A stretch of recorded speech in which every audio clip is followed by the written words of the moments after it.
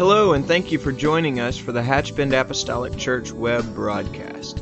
In our society today, some, and yes, sadly, maybe even most, question the value of preaching in their lives. But we still believe what Paul said in 1 Corinthians chapter 1. In essence, Paul preached that God has chosen the foolishness of preaching to save them that believe. And so that's why we still place such a high value on the preached word of God in agreement to the Scripture. And so now I'd like to thank you again for joining us for a message from the pulpit of Hatchbend Apostolic Church.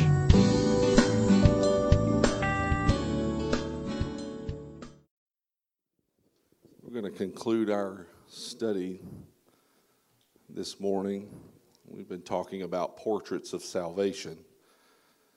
And we are going to focus our study this morning in the book of Romans, chapter 8 and verse 15. We'll begin there. We'll spend some time this morning also in 2 Samuel chapter 9, if you would like to mark that. Over the past few weeks, we've covered subjects like once lost, now found. Brother Everett talked to us about the importance of being found and that God has come to seek and to save that which was lost. Brother Rayleigh followed him with covered by the blood and talked to us about the shedding of blood, and that is the only thing that remits and covers sin and delivers us from sin. And then Brother Williams followed him, talking about you must be born again. God's methods, Brother Allen's already said it, remain unchanged. They are forever settled. It's still mandated, and can I tell you something this morning? They still work. The blood still works. This morning, we'll begin Romans chapter 8, verse 15. The Bible says, "For ye have not received the spirit of bondage again to fear, but ye have received the spirit of adoption, whereby we cry, Abba, Father." And with that, we'll talk about welcome to the family. Welcome to the family. Innate in every human being lies the desire to belong. I'll say that again. In every human being is the desire to belong. It really doesn't matter who the person is. It doesn't matter where they came from, how distant they may seem or be. The desire is inherent, or should I say the need. It's a basic need to interact or to converse or to associate with a unit or a family, an organization, a group, or a community. And we really saw this just a few years ago. This is not my message this morning, but it bears mentioning. We saw this need reveal itself. We all of a sudden became isolated and distant and detached from our normal everyday communications, and we saw that take a very, very, very concerning and serious course. Serious ramifications came from that because physical, emotional, spiritual, and mental health rely very, very heavily on the bond that human beings cultivate when they are together. It's not certainly in the context, but it bears mentioning. God said himself in the beginning that it is not good that man is alone. And so if we take that very brief synopsis, if you will, that very brief overview of being together, that exponentially is increased in the life of a child. It's exponentially greater. There are an estimated 140 to 150 million orphans in the world today. And some even report that 6%, as much as 6% of the American population are orphans. The textbook definition of the word orphan, Brother Allen, so already, I think he read some of my notes this morning, is a child deprived by death or one or usually both parents, or one deprived from some protection or advantage, such as maybe a refugee, an orphan, if you will, of a war. But thankfully, that is not where it ends. That's not all. There's an alternative that can at least bring some semblance of balance or maybe calm to an otherwise chaotic situation, and that is the method of adoption. The dictionary says that adoption is the social, emotional, and legal process in which children who will not be raised by their birth parents become full and permanent legal members of another family while maintaining genetic and psychological connections to their birth family. And so with that, let's look at one such adoption in Scripture. His name was Mephibosheth, born into an earthly kingdom that would have afforded him the opportunity to live under certain privilege, quickly became a desolate affair. In a prophetic and a very chaotic circumstance, Mephibosheth lost both his grandfather and his father, Saul and his father Jonathan, in the same battle. Born into royalty, with its distinct advantages, were suddenly taken away due to disobedience and greed, all of which, hear me now, was to no fault of Mephibosheth. At just 5 years old, he's just a child. He didn't know anything. He didn't know what was going on. But at 5 years old, he was left with no immediate, seemingly, family to care for him. A short-lived life under the protection of a king, now vulnerable. No longer entitled to the affluent dynasty that once afforded his existence. And by all accounts, now Mephibosheth is alone. He's an orphan with no one to care for him. Now, to further complicate this situation, to further complicate the issue at hand, something very tragic happened to Mephibosheth. 2 Samuel 4:4 explains that he was 5 years old when the tidings came of Saul and Jonathan out of Jezreel, and his nurse took him up and fled. And it came to pass, as she made haste to flee, that he fell and became lame. Now, undoubtedly, his nurse, or what maybe we would refer to as a nanny or a babysitter, attempted to flee the chaotic situation of the moment where the kingdom was being detached and ripped apart. She fled with him in her arms, stumbled, and perhaps fell herself, and as a result, he fell, and quite possibly she fell on him, permanently crippling his legs and his feet. A very, very bad situation to begin with is now made worse.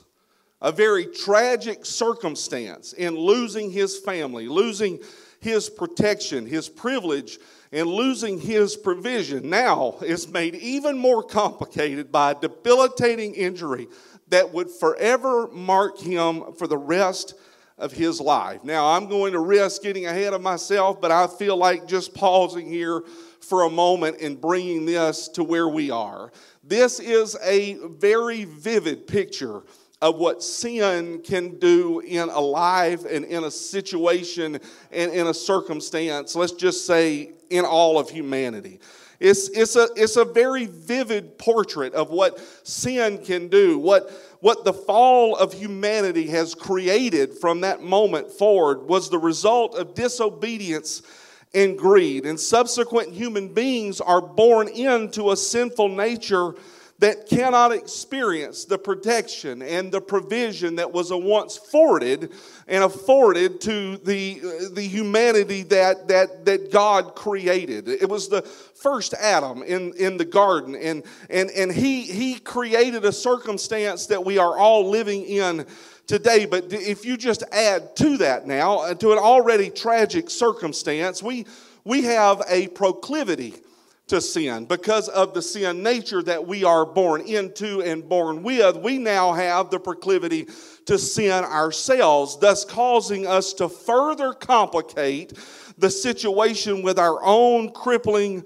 circumstances. We are born, hear me now, into this world orphans. And because of sin, we have complicated and compounded the situation, and we have created a very heavy situation that is on our hands. But I am so thankful this morning that it does not just end right there. I'm beyond thankful that it does not have to end there, because just like physical orphans, we were once spiritual orphans, and we were in need of a family. We were needing a mother and a father to nurture us and to love us and to care for us and have concern for us. This is why David so aptly said in Psalm 68:4, sing unto God, sing praises to his name, extol him that rideth upon the heavens by his name Jah, and rejoice before him. A father to the fatherless and a judge of the widows is God in his holy habitation. Verse 6, God setteth the solitary in families. He bringeth out those which are bound with chains, but the rebellious dwell in a dry land. And so can I tell you that this morning, what God is desiring to do is to make a family. What God has desired from the beginning was to institute a family. That family was torn apart. It was taken away. It was separated. But God's design brings forth a family dynamic, a loving Father, God himself, who saves, who redeems, who restores and defends, and a consoling mother. Somebody say that's the church, where we find refuge and where we find strength and where we find the community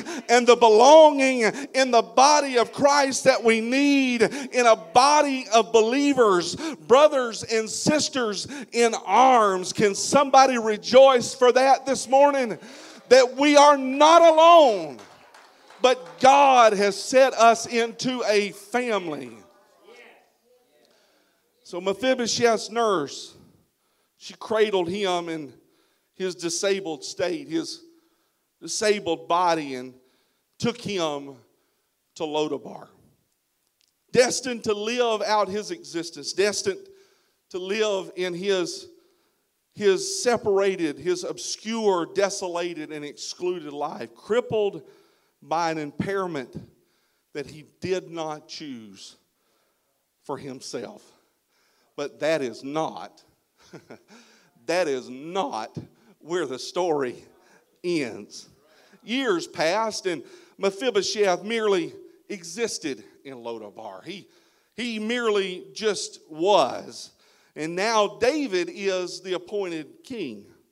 Now it's very important to note here that in all right, in all really in decency, if you will, in that culture, in that time, David had all right to slay every single descendant of Saul and Jonathan. It was their custom. They would take over, they would slay any existence of any descendant to completely eradicate any potential for any uprising or upheaval in the kingdom, to just wipe it all out. And so if we were to study Scripture, we would see that Saul's sons, David did slay some of them. He did. You see, there was something more to the story. You see, there was a conversation that was had between David and Jonathan, and David made a covenant with Jonathan. He made a covenant with him in 2 Samuel chapter 9. We see that David learns of the existence of a remnant. David learns of the existence of a grandson and a son by the name of Mephibosheth. He sends a messenger from the palace to see him.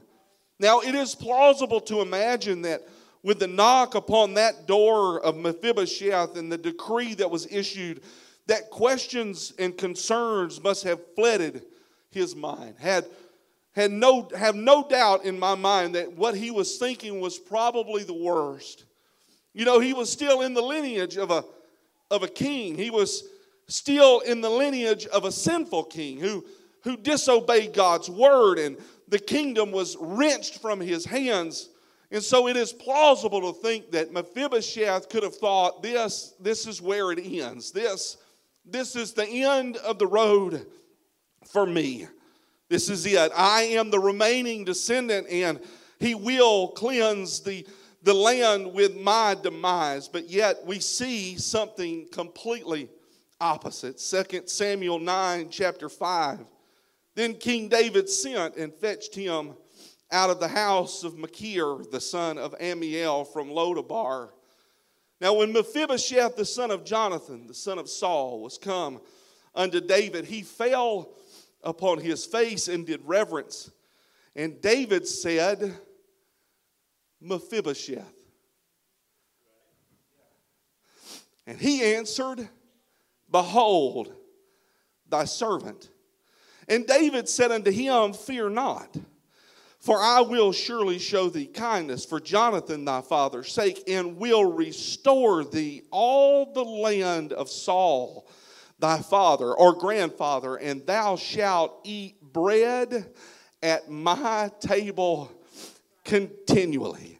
In humility, in absolute reverence, Mephibosheth enters the palace and bows before the king in reverence, expecting a heavy hand, expecting the hammer to fall and for it to be over with in a moment. He is met with love and compassion as David calls him Mephibosheth. He didn't say Saul's grandson or Jonathan's son. He didn't say, you son of disobedience or sin, you son of demise. He called him by his name, Mephibosheth. And he answered and said, he bowed himself and said, What is thy servant that thou shouldest look upon such a dead dog as I am? Hear me this morning. David didn't reach back into his past.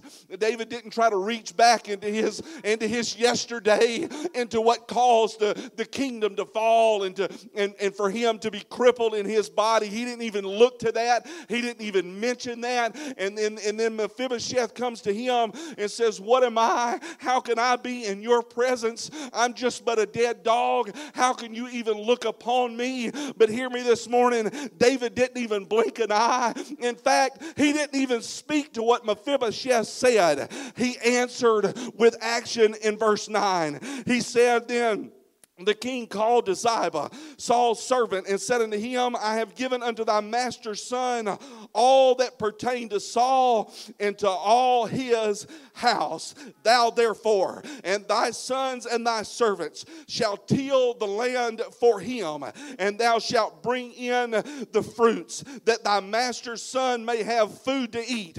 But Mephibosheth, again, Mephibosheth, thy master's son, shall eat bread always at my table. In a moment, in the blink of an eye, what looked like a very desolate circumstance, what looked like the end, what looked like it was all over in a moment.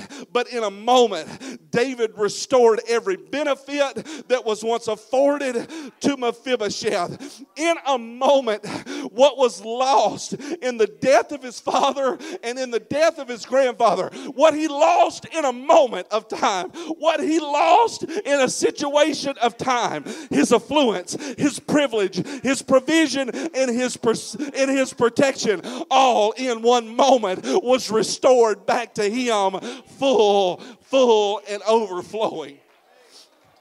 Oh yeah, in a moment what he lost was gained in a moment of humility as he entered the court of the king and said, Who am I but a dead dog to you? And he said, Mephibosheth, there's a covenant in place that I made with your father, and I will restore all to you.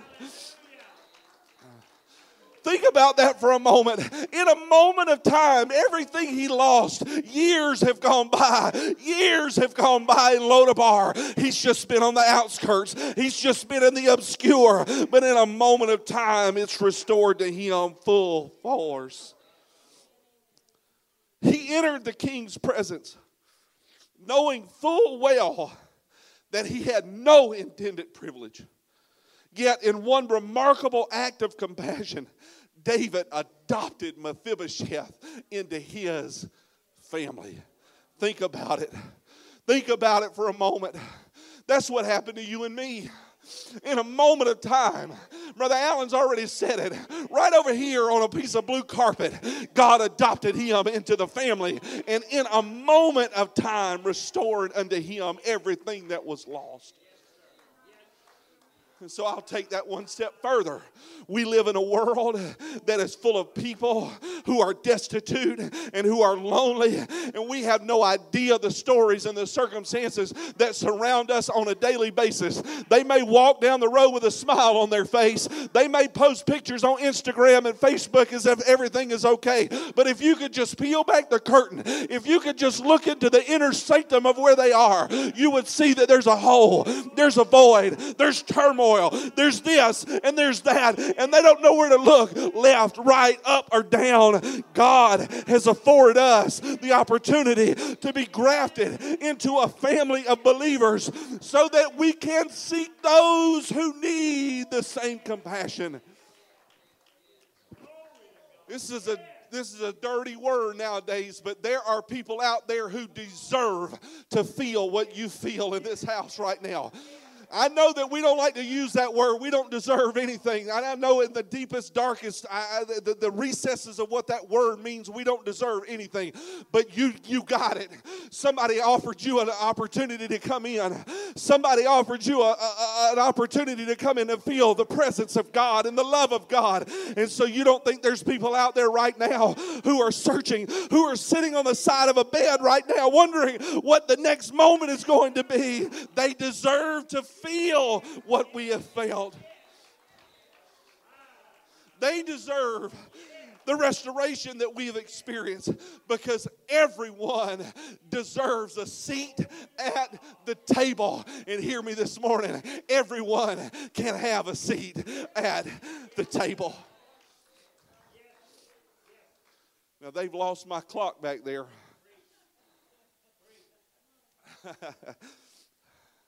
Just I have a clock. I have a clock. You make it sure. You got to make sure. Can we edit that out? I don't have the prescription to be able to see that one. Praise God. Just as Mephibosheth was adopted by David in the Old Testament, there's a New Testament method of adoption. This method goes beyond physical adoption and focuses on spiritual adoption. This scripture, this word of God is replete with the allusions and concepts that support spiritual adoption. Moreover, the Apostle Paul's epistles address this spiritual adoption and shows us comprehensively just how much God loves all humanity. If anyone should know about spiritual adoption, it's the Apostle Paul. All humanity, every single one of them, no matter how wealthy or how healthy they were born, all are born into a deficit spiritually. And that's putting it mildly. David put it bluntly. Psalm 51:5, he said, "Behold, I was shapen in iniquity, and in sin did my mother conceive me." Paul wrote to the Romans in Romans 5:12, he said, "Wherefore as by one man sin entered the world, and death by sin, and so death passed upon all men, for that all have sinned." Both David and Paul recognized the sin nature. Sin entered the world through one man, Adam. Although Eve committed the initial act, Adam withheld his authority and acted in kind, resulting in legal ramifications for the descending humanity that would follow, his descendants, all the way to now. We were all born with a crippling sin nature in our lives. And if that sin nature is allowed to work and to complete its work, the result is ultimate, immediate, no turning back, death. In addition, we are spiritually, when we are born into sin, we are spiritually hid away for a life to be lived in obscurity and separation. Are we connecting the dots here this morning? We're looking all the way back to the garden, the separation. God covered them, but they could no longer be there. They could no longer experience the protection and the provision that it provided. Completely separated. No more cool of the day experience. No more every tree of the garden that they could eat from. No more mist that would dew up the ground. And no more protection of the parameters of the garden. They are completely and utterly separated. But thanks be to God that what Paul said and what he began to say, that death reigned and death had been passed upon all men, is not where the Spirit prompted him to end. Romans 5:14. Nevertheless, death reigned from Adam to Moses, even over them that had not sinned after the similitude of Adam's transgression, who is the figure of him that was to come. But not as the offense, so also is the free gift. For if through the offense of one many be dead, much more the grace of God and the gift by grace, not of grace, the gift by grace, which is by one man, Jesus Christ, hath abounded unto many. The free gift is unlike the offense. The sin nature is hereditary. It's put on you. You don't have a choice. You're born into it through the flesh. And Adam brought death unto all humanity. But Jesus brings the free gift, which is the offer of salvation, which he has offered to all. It is not automatic. Contrary to popular Christianity umbrella, this is not automatic. He came, shed his blood for the sins of the world to offer us salvation. Not to just take care of it so that we can live however we want to live. David sent a messenger to Lodabar. David sent someone to call upon Mephibosheth. Mephibosheth, even though he was crippled, could have went in the other direction. For fear of whatever it may be. But David sent a messenger, and he was there. And in like manner, and much greater, God has sent messengers to all humanity, prophets to declare a coming king, ultimately robing himself in the flesh of a body, in the body of Jesus Christ, to declare a coming kingdom and the ability to be a part of it. My friends, ladies and gentlemen, that is the gospel. That is the gospel. A coming king, a very near kingdom, and the adoption into that kingdom by his death, his burial, and his resurrection. Galatians 4:4. But when the fullness, somebody say, I'm so thankful for the fullness of time. When the fullness of time was come, God sent forth his son, made of a woman, made under the law, to redeem them that were under the law, that we might receive the adoption of sons. It was his plan, and it was his plan from the beginning. You hear me today? Man's sin and man's transgression, man's fall, man's stumble, his disobedience, it has not thrown God for a loop. God is not reactionary. He does not wait to see what might happen to see what he's going to do about it. It wasn't an ideal situation, but he's never lost a step and he's never stumbled. Mankind was estranged, but God set his plan in place to make way for an adoption. Galatians 4:6. And because you are sons, God has sent forth the Spirit of his Son into your hearts, crying, Abba, Father. And so this connects us to where we are and where we began. Romans 8, chapter 14. For as many as are led by the Spirit of God, they are the sons of God. For ye have not received the spirit of bondage again to fear, but ye have received the Spirit of adoption, whereby we cry, Abba, Father. The Spirit, he explains it. The Spirit itself beareth witness with our spirit that we are the children of God. Hear me. The new birth is the legal adoption that God created to graft us in to the family of God.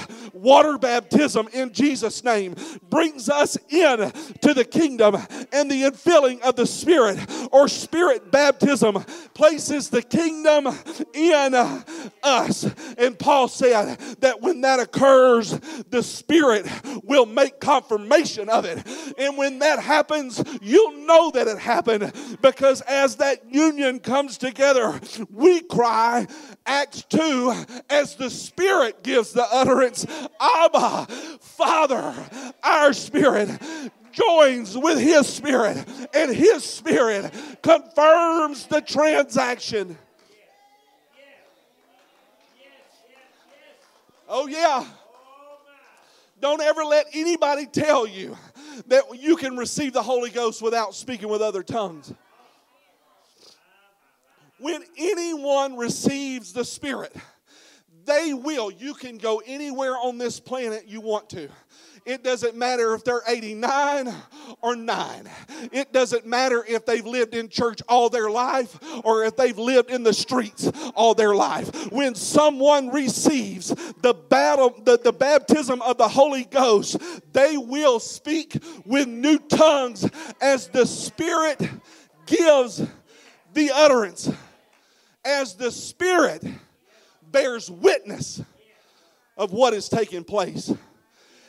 And Paul goes on from there, because we know that's not the end of the story. Paul goes on to say something more transpires. That's not the tongue-talking experience, is just the sign of, I'm not discounting that. I'm not discounting that. But that's not the totality of it. That's just letting you know that it's occurred. Paul said in Romans 8:17, and we become children when that occurs, and if children, then heirs. Heirs of God and joint heirs with Christ, if so be that we suffer with him, that we may also be glorified together. And so we are now children of God. And with that, children of God, a father-child relationship, comes certain rights and certain privileges. Everything changes when we are filled with his Spirit. Everything changes when we are born again. His Spirit transformed. His Spirit has reshaped, has our minds remolded and made into what he wants it to be. That's why Paul said in 2 Corinthians, therefore, if any man be in Christ, he is a new creature. Old things are passed away. Behold, all things are become new. And so with His Spirit infilling us, creating us a new heart, a new mind, we become a new creature, a new child in a new family, in a joint heir with Jesus Christ. And so what does that mean? Well, I'm glad you asked, because I'm going to tell you anyway. We can now enjoy the life that He lived. Oh, come on, somebody. And we can have the same destination to look forward to. We have the same privilege that He had. We no longer have to live a life of sin as a slave to sin. We can now live above sin instead of under sin. We can now walk in the liberty of the Spirit rather than be subject to the bondage of sin.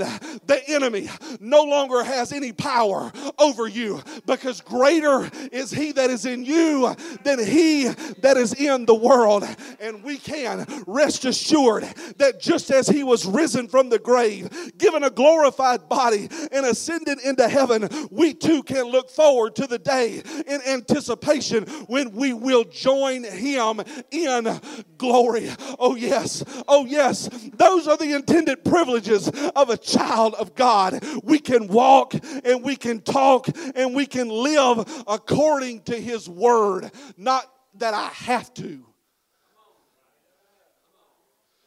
Because those, this is not my notes, but those that are without, they can't live.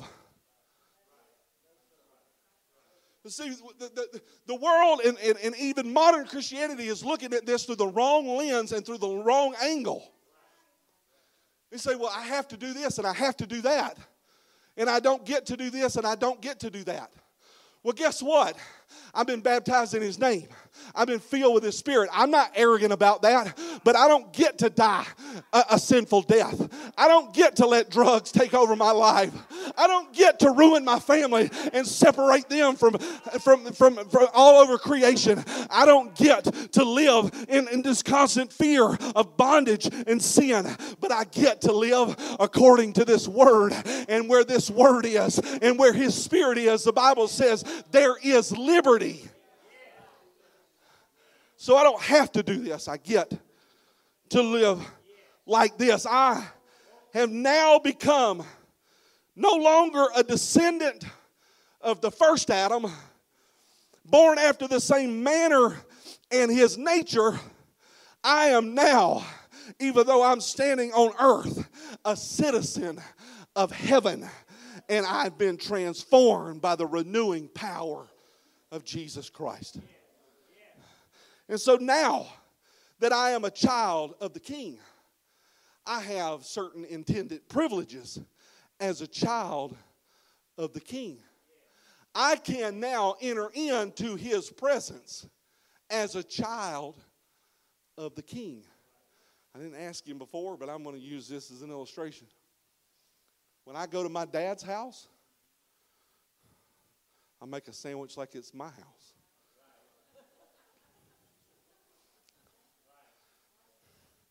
And he don't complain. He don't say, that's my last piece of ham.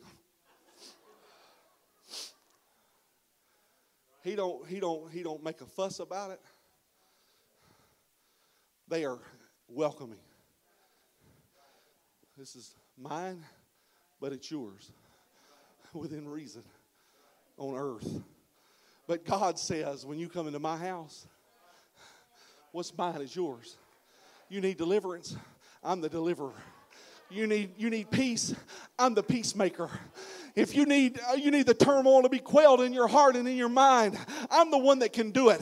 And I'm willing to do it for you, because it is an intended privilege of a child of God to have his father let him climb up in his lap and wrap his arms around him and tell him, I'm praying for you. I'm looking out for you. I've got my hand on your life, and I'm going to do what I said I was going to do. We can approach his throne with boldness, his graceful throne with boldness.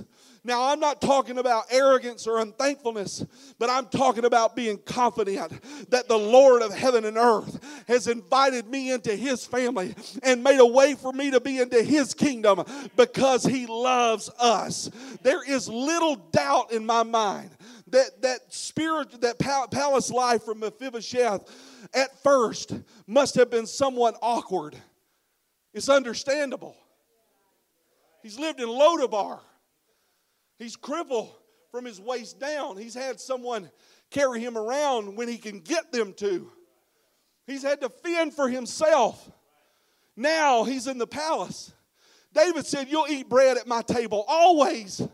Ziba and his servants are going to go out and get it for you. They're going to bring it to you. It's now that he's got a family. He's been invited and adopted into David's family as David's one of his own sons. He's now got new clothes. He's got a new place to sleep. He's got servants that are looking out for him in ways that he was not accustomed to. But just as sure as it may have been something to adjust to, can I tell you something?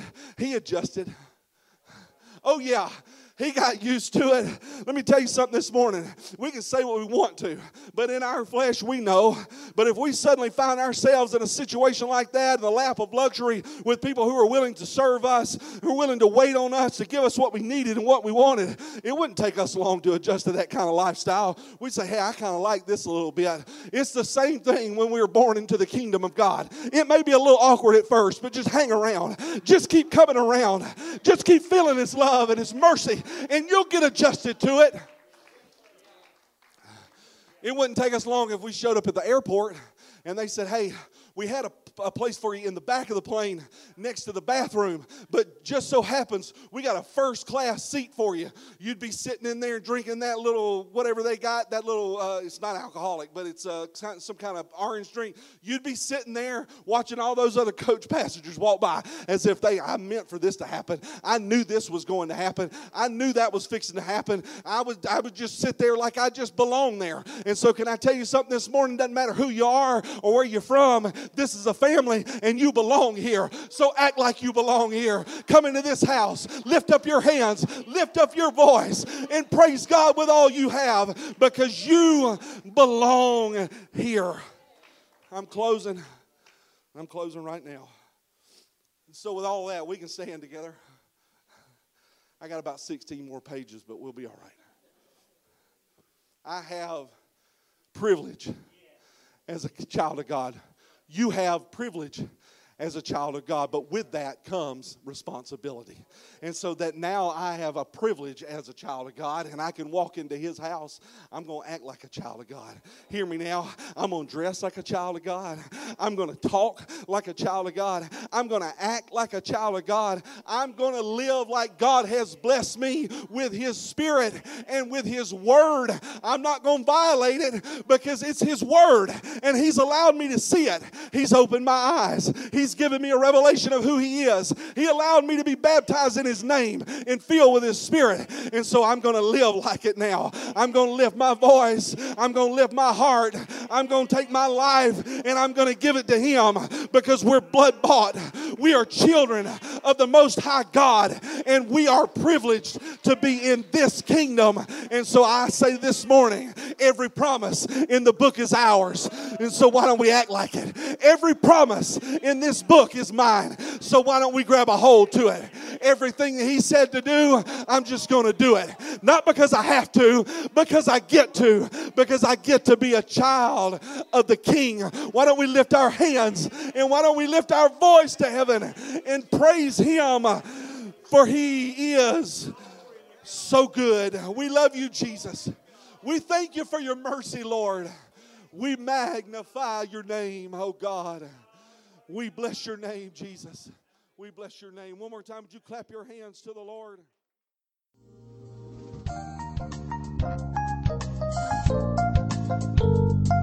This message has been brought to you today by the media ministry of Hatchbend Apostolic Church.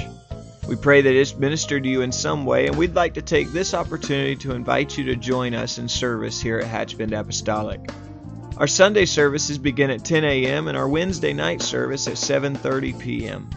For any more information or to speak with our ministry staff, please feel free to call our church office at 386-935-2806, or you can visit the contact link here on our website. Again, thank you for listening, and we pray God's richest blessings on you and your family.